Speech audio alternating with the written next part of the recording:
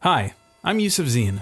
My latest TVO Today podcast is on how a Canadian ends up in a Chinese prison and if he's even alive. Listen and subscribe to Extradition.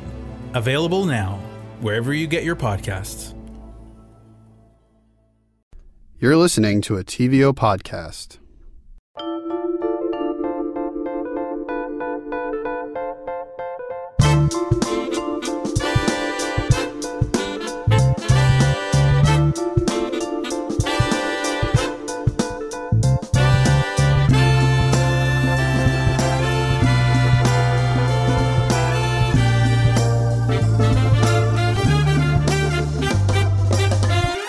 Welcome to Word Bomb by TVO, the podcast that explodes today's most talked about words and brings you stories the dictionary doesn't tell you. I'm Pippa Johnstone. And I'm Karina Palmatesta. And today, we're talking about the word dox. So, Karina, first things first, what does it mean to dox someone?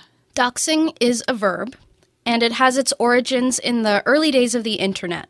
It's slang for the phrase dropping documents, which was then shortened to dropping docs, and that was whittled down to its final shorthand of dox, spelled D-O-X-X, or sometimes just D-O-X. So doxing is the act of releasing personally identifiable information about an individual on the internet. So you may have heard of doxing in the news. Doxing and other tactics that hackers use are at the heart of high-profile controversies like Gamergate or well-known groups like WikiLeaks or Anonymous. I wanted to hear about how doxing actually started. So I got in touch with Molly Sauter. Molly's a PhD candidate at McGill University, and they study the politics of technology. Cool. They actually published a book in 2014 on the tactics of hacktivism. Hacktivism? Yeah, like hacker activism, hacktivism. A portmanteau. Yes, one of those. Molly told me a great story about what might be one of the first known doxes on record. Here's Molly. So doxing, its evolution is pretty interesting. There was an incident in the sort of 80s, 90s where John Perry Barlow, who is one of the old men of the internet who died recently, went on to do a live chat with Harper's, the magazine. They were going to talk about the future of the internet, and so he was in this web chat talking about how the freedom of the internet was amazing, how it enabled all this creativity, how it was going to be great for humanity, and how information wanted to be free, and all of this stuff. And the hacker who was on the chat basically said, you have no idea what you've unleashed on the world at large. And JP's like, oh, well, I think I have a good idea of what data is available and how people get it. And the guy's like, oh, really? Well, here's an aerial photograph of your house. Here's your address. Here's your credit card number. And just pulled all of this information. So that was an original dox. It was made for political reasons. It was basically saying, you don't know what you've done. Here's how you've changed the world, and you don't get it. And that's scarier than the things that you've actually done. Dun, dun, dun. That sounds like the flashback sequence of a horror movie. Yes. So when did that happen? That was in 1989, which I know that's before either of us were born, but not really that long ago. The more things change, the more they stay the same. Exactly. The internet is still creating consequences and behaviors that nobody can predict long term. It's like a whole new social code, a whole new language, really. Actually, the word dox in itself is a really great example of something that linguists call net speak, or the language of the internet. Net speak sounds like something a dad would come up with. It does. And there are so many of those words that we use so casually, but really only sprung up in the last 30 years or so, that the internet was a household utility. Yeah. And when you think about it, it's really cool because the internet has caused this explosion of new concepts and ideas that we need words to refer to. Yeah. And we rely on a lot of metaphors, hard copy metaphors, like files or folders. Desktop. Or desktop, exactly.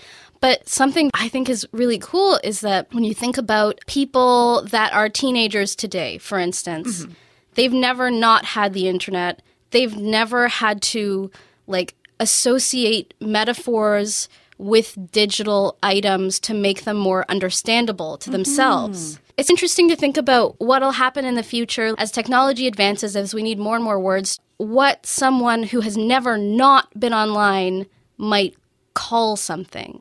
So I asked Molly when doxing started, and they said something that surprised me at the time. Oh, yeah? Molly said, doxing has been going on for as long as there's been more than one person on the internet. Ooh. I know, like, I was expecting to hear, oh, doxing started gradually as, like, X person and X group, and because of this advancement. But no, it actually goes back all the way to the very beginnings of the internet as we know it. The beginning of the internet is such a weird concept to think about as someone who grew up with it always around. Yeah. I guess we're talking about the early 90s? Yes, yeah. The early 90s is when the very first online communities began to gather. And they gathered on what's called BBS, bulletin board systems. So BBS boards were the first time that a brand new internet user could do things like log in, upload and download data, exchange messages privately and publicly. So they were like basically the precursor to what the internet is now. Okay. So BBS boards you're talking about, those were developed in the 90s? The first BBS was developed in 1978, but household use didn't actually hit till the early 1990s. So BBS boards were, as Molly called it, the original online clubhouses.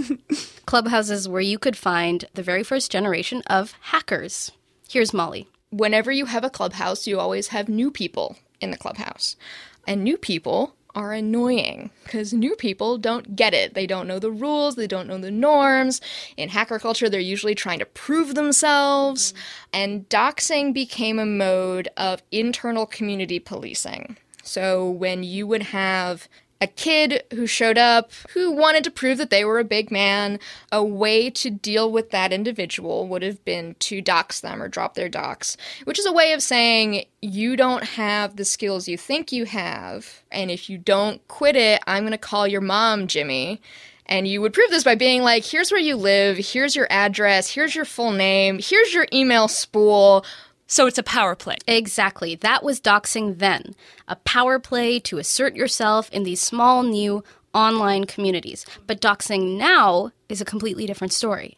And we have the rise of social media to thank for that, because the mid-2000s was when the social media juggernauts that we know today were mostly launched. So Facebook, Twitter. Facebook opened up to everyone above age 13 in 2006. Wow. I know. And Twitter was launched in the same year. That's weird to think about. 2006, it all changed. And as Molly told me, doxing was never the same again. So in the early days of doxing, we have, I'm proving that I'm a better hacker than you are. You don't necessarily really engage in sustained harassment. It's a one-time thing where someone is doing a behavior, you smack them with a rolled up newspaper and you say, bad. So that's early days. Doxing evolves in the interim period between the BBS internet and the modern social media internet. So as if before we had small isolated tide pools where you had neat little strings of evolution and funny little mollusk collections, and they all sort of existed on their own and they didn't really jump from one to the other. Suddenly we have giant ocean. Everything is involved with everyone else. Everyone is in each other's pockets. Everyone's up each other's nose all the time. It's super easy to jump from one group to another. And when you bring the model of doxing from this isolated sociality model to this big pool model, it becomes much more toxic. And so we now have what are large-scale publicized calls to harassment. I love the metaphor of tide pools and an ocean. Yeah, it really spells it out for you. Yeah. And now doxing is a much more common and widespread phenomenon. Actually, there's been some research into this subject. Researchers at NYU School of Engineering and the University of Illinois at Chicago conducted the first large-scale study of who gets doxed and why. Okay, what did they find? They discovered that while women experience more online harassment in general, more doxes in their sample actually targeted males. The authors noted that it would be wrong, however, to suggest that men are doxed more than women, because most of the male doxing victims in their study were identified either as gamers or hackers, which are roles that tend to be more male-dominated. Okay, so there was a bit of a sample bias. Exactly. This study also identified the doxers' motivation, and they found that justice and revenge were two of the most common ones. Justice and revenge sound very... What's the word? Marvel. Yes. Followed by motivations such as competitive or political reasons. In the doxes that they examined, 90% included the victim's address, 61% included their phone number, and 50% included family information. Oh, like The names of your parents? Or even your kids. Right. Awful. Less common tactics included credit card information, social security numbers, or even criminal records. After they published these findings, Damon McCoy, one of the researchers, and several of his colleagues were themselves doxxed. Of course they were. Of course they were.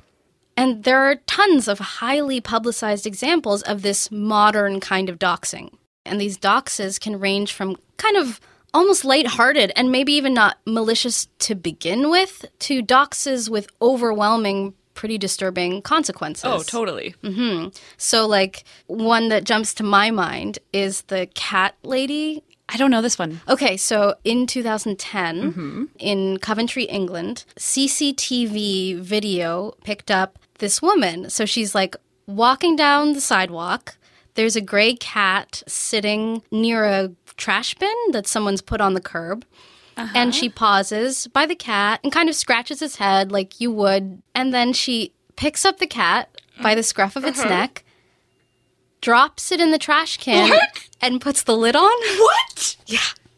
Why'd she do that? I don't know. Oh. But that's what happened, and it was caught on tape. The people who lived in that house had installed CCTV surveillance videos. Like private footage. Exactly, because people were like sideswiping their car, and so they set up these surveillance cameras, caught it on tape, and they posted it to YouTube because it was their cat. Holy so cow. 4chan, the message board, got a hold of this, doxed her, and she just got this flood of hate mail and death threats to the point that she needed to go like under police protection and into hiding. Oh my gosh. I know.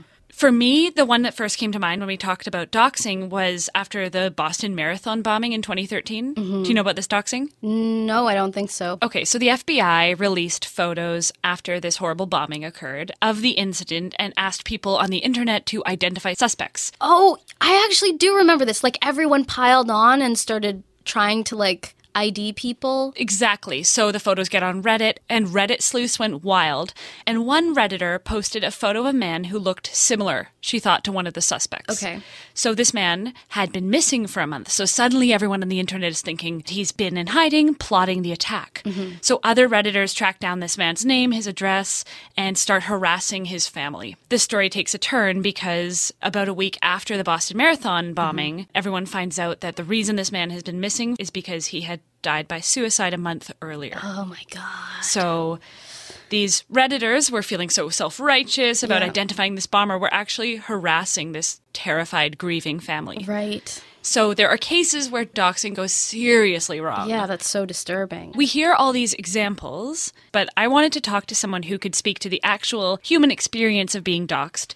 And this proved tough because people who have been doxed might not be the most eager to open up about their privacy being threatened, right? I can completely understand that. Yes, exactly. But luckily for us, Anita Sarkeesian agreed to share her story. You might recognize Anita's name because she was one of the victims of Gamergate. If you don't know, Gamergate is the name for a movement of gamers who launched online harassment campaigns against women in gaming and journalism, and Anita was one of their first victims. But this was not the first time that Anita had experienced online harassment, and she had been a vocal critic of online misogyny way before Gamergate. And she told us about how it all began. In 2012, I launched a Kickstarter to fund a series of videos that would look at the way women are represented in video games. And I had no idea that that would change my entire life. As soon as I announced it, it sort of blew up in a number of ways. We had folks who were really excited and interested and really wanted this project to happen. And we actually hit our funding goals within 24 hours, which kind of blew my mind. 2 weeks in is when the harassment started. And it started on YouTube, and it sort of just exploded from there. The comments on my YouTube crowdfunding video were just inundated with horrific messages, sexist and racist slurs, and rape threats and death threats. And, you know, this was a moment for me to decide what I wanted to do. Because when you expose harassment, it makes it worse. So I decided that sharing what was happening was really important. And it did significantly get worse. I'm assuming that's where the doxing comes in. Exactly. Pretty soon into this tirade of abuse, Anita was doxxed. When the harassment first started, the only addresses they could find of mine were old addresses. I wasn't worried about it because I wasn't living at those places anymore. What did end up happening, though, is that they started sending pizzas, which is one of their strategies, and it's always with extra sausage. Get it? So they started sending like boatloads of pizzas to one of my old addresses, and I eventually had to call, I think they were using Domino's or whatever, and be like, hey, I know that pizzas are being sent out from this place to this address. Like, these poor people don't know what's going on. Like, just don't send anything to this address, please. And the pizza thing is a common strategy. The sausage part, though. Oh my God. It's a bit much. It's like almost funny, but of course, terrifying. Yes, because it's more than just the pizza, right? Yeah. Having that information out on the internet is a mass call to harassment that anybody in the world can now receive. Because of the tide pool ocean thing, like anyone in the world. Exactly. There's a similar tactic, a little bit related, called swatting. Molly and I talked about swatting too. Completely messed up. And terrifying. Mm-hmm. So the word swatting comes from the SWAT team. Like special weapons and tactics. Right. So some people will find somebody's personal address online and they call in a fake police report, usually something violent or urgent, like a hostage situation. So the SWAT team shows up, guns blazing, and responds as if there's a hostage situation in that house. In the real world, a man in Kansas died from a swatting call in December of 2017. So doxing might happen online, but its implications happen in the real world. Right. Actually, something I didn't know about swatting that Molly mentioned is that it was only actually made possible by technology that was intended to be used for accessibility issues. Like what? So like systems that exist to help deaf people use the telephone. Whoa. It's called a teletypewriter relay. So the person who's deaf calls into this service, they type what they want to say, the operator calls the person they want to talk to and says their message, and then when the person at the end of the line speaks back, the operator relays it back to the deaf person in text. So how does that relate to swatting? Okay, so the operator is acting as a go-between for the deaf person and the hearing person. And some swatters call into the teletypewriter relay, type in the 911 call, and have the human operator call 911. Oh, so are they trying to disguise their voice? I mean, that's part of it, but the main reason is that the teletypewriter calls are legislated to be confidential. Oh. Plus, nobody wants to put the onus on the operators to determine what's a hoax, and you don't want to put the onus on the deaf person to prove that they're deaf before they place an emergency call. It's really hard to police. Wow. Mm-hmm. Oh, that's such a manipulation. It's kind of sick how they're using this thing that's intended to help people, communicate. Oh, man. And all I can think about when we're talking about this is how can I protect myself from this happening to me? Yeah, I got way down this rabbit hole of paranoia when researching this topic ahead of speaking to Molly. Yeah, you need like a tinfoil hat now. Yes, I'm working on the tinfoil hat as we speak. So, what I want to ask you, Pippa, yes, is how would you rate your own online presence? Like, how private or safe do you think you're being online? Honestly, I'm not intentionally all that careful. I feel like I sort of go with the philosophy that we are already hooped. Yep. Anything that a social media eye in the sky wants to know about me, they can already find out. Yeah. I have a private Instagram account, but that's about it. Yeah. I guess I think a little bit more about it. It's a bit more top of mind for me. I use a password manager. Yeah. I won't say which. And I do the whole tape over the webcam because I was researching before talking to Molly and got into the spiral of reading things about how Mark Zuckerberg has tape over his webcam, and if he has tape over his webcam, then everyone should be Yeah. It doesn't hurt me to do it, and so I just did it. It makes me feel a little batty. Yeah, I hear that. And, I have the ad blockers. But I should clarify, I was cautious before, but I didn't feel like I was completely exposed online. Mm-hmm. After talking to Molly, now you're paranoid? I'm just full blown. Well, I asked Molly, is there any way to actually be off the grid? Here's what they said.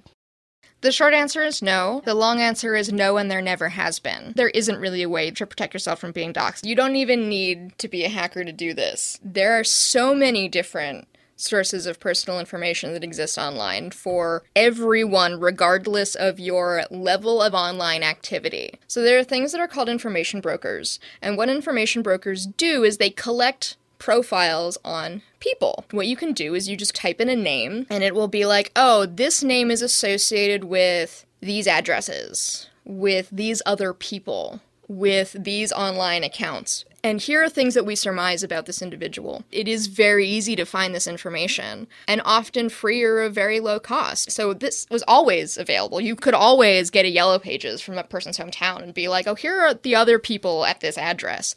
But those things were far away from each other, and it took effort, and you had to be really dedicated to go and find them. But you don't need to do that anymore. All of this information is very much at your fingertips.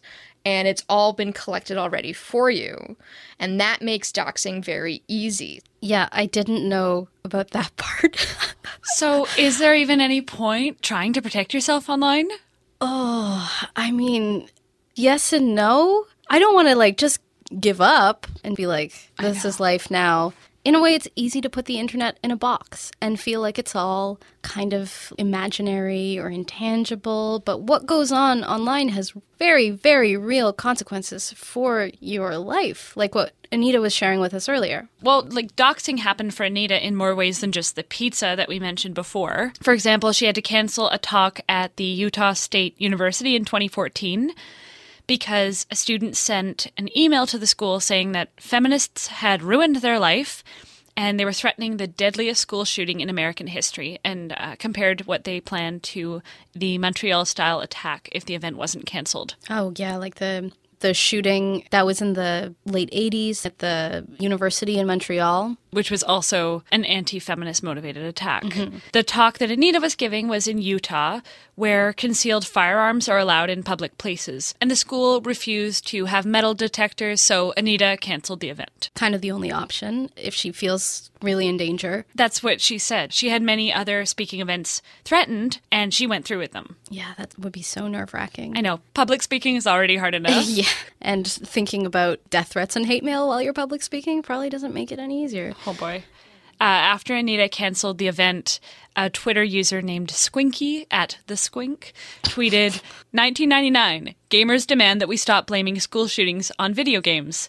2014, gamers threaten a school shooting because video games. That's a good tweet. It's a very good tweet. Yeah. And as unwavering as Anita has been in the face of all this harassment, she has felt threatened in her home before.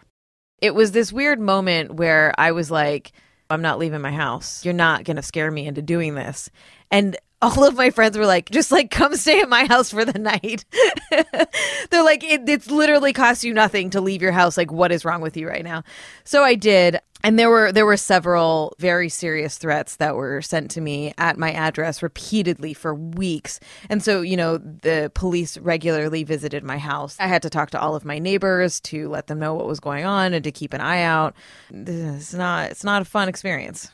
That must really eat away at you, always be in the back of your mind. Seriously, and she was getting it on every level at that time, in her work, online, even in her home. Mm-hmm. But she kept going, kept public speaking, kept posting online, even while she was afraid. She told me about how that stress affected her.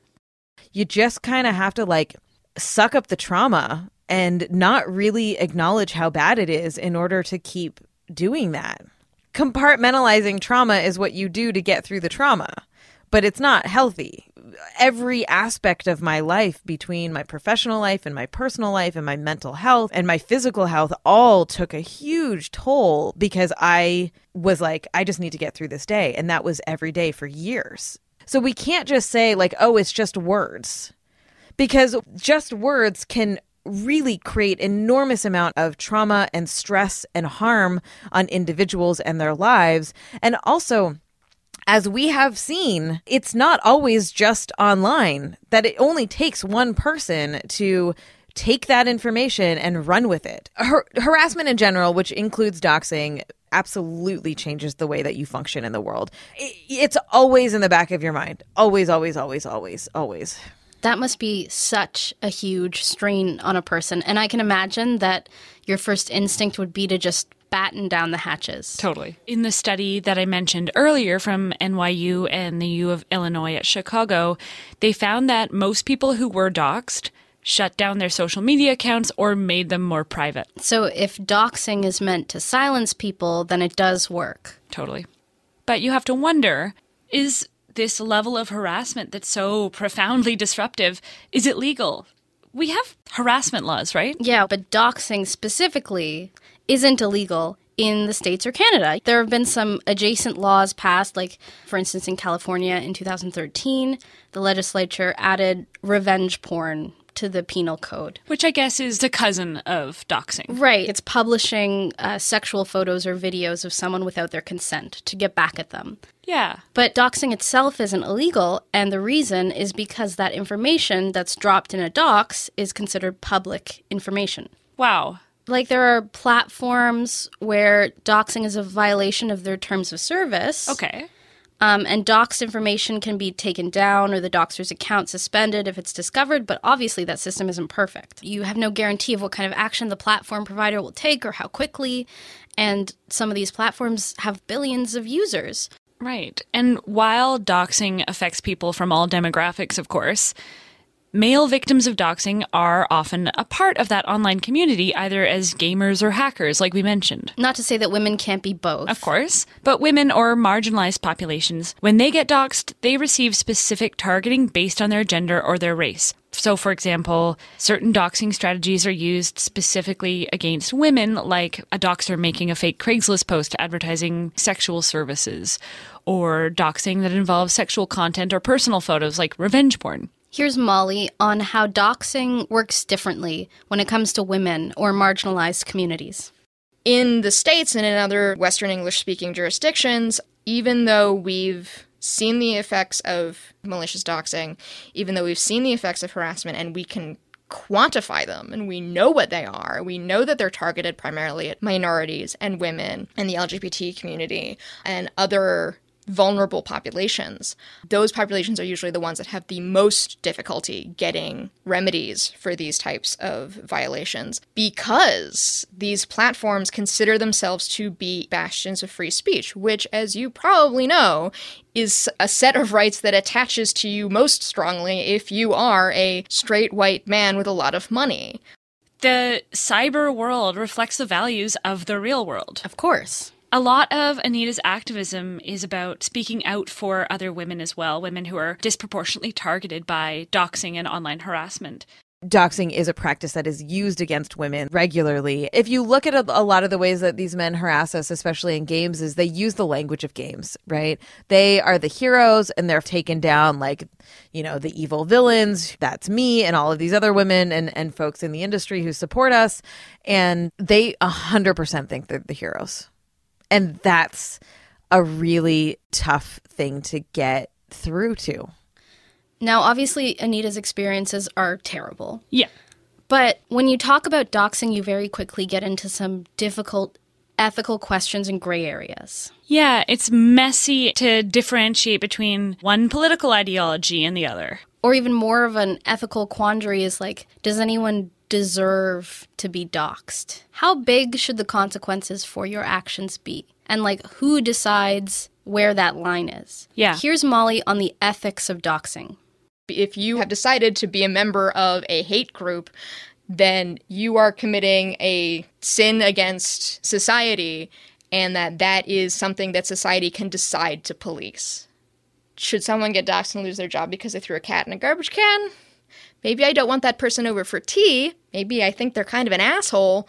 Should the entire internet have ganged up on this one human?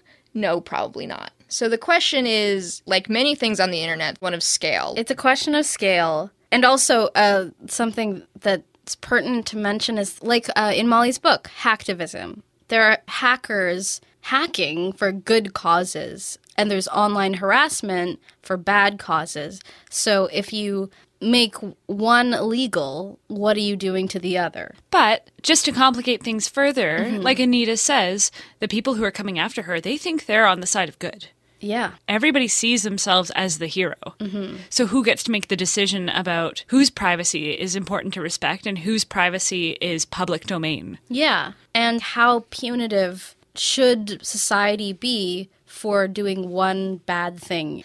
It's a very gray territory. And so there's this thing in Europe called the right to be forgotten. That's poetic. Yeah, so that's a European law, and basically what it is that in the EU, you can now sue to have negative news stories about yourself removed after a certain period of time. So the idea behind this is that, like, you shouldn't be forever the one bad thing that you did that was reported on in the public sphere. Like, before, you might do something and it's reported on, and then it like goes into microfiche in a library and it gets forgotten. But now the internet is forever. Totally. And everyone who Googles you will always be able to find this thing. And that's what that EU law is recognizing, that like you have a right to be forgotten.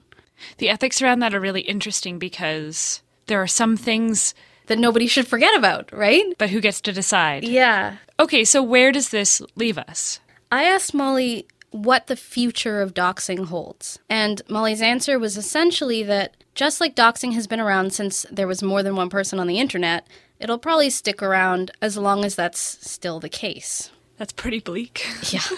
But there was actually one bright spot in our conversation. Oh, please, please. It's teens. Teens? Yeah. I feel like the reputation of teens is that everything's online, they're glued to their phones. Mm-hmm. But according to Molly, they've got their whole own world going on online that is actually pretty hard to crack. I actually have no teens in my life right now, like no relatives who are teenaged, but Molly does. So I was super interested to hear dispatches from teendom. People always talk about how, oh, the teens don't care about privacy, but every teen I've ever talked to refuses to put anything about them online. Like, they just straight up are like, why on earth would I do that? Why would I put that information out there? We already know the teens are not on Facebook. The teens are not on Twitter. The teens are on their own platforms and sort of talking on their own sort of systems. They use platforms that are created to be ephemeral. They engage in types of content making that are like functionally opaque. I feel like the younger generations of social media models are Snapchat, Instagram Live, all these other ways that don't stick around. In theory. Yeah. So I guess the teens are spearheading this new frontier of internet privacy that will quickly become completely impenetrable to us old fogies. Children are the future. Yeah. You keep doing you, teens. Thanks, teens.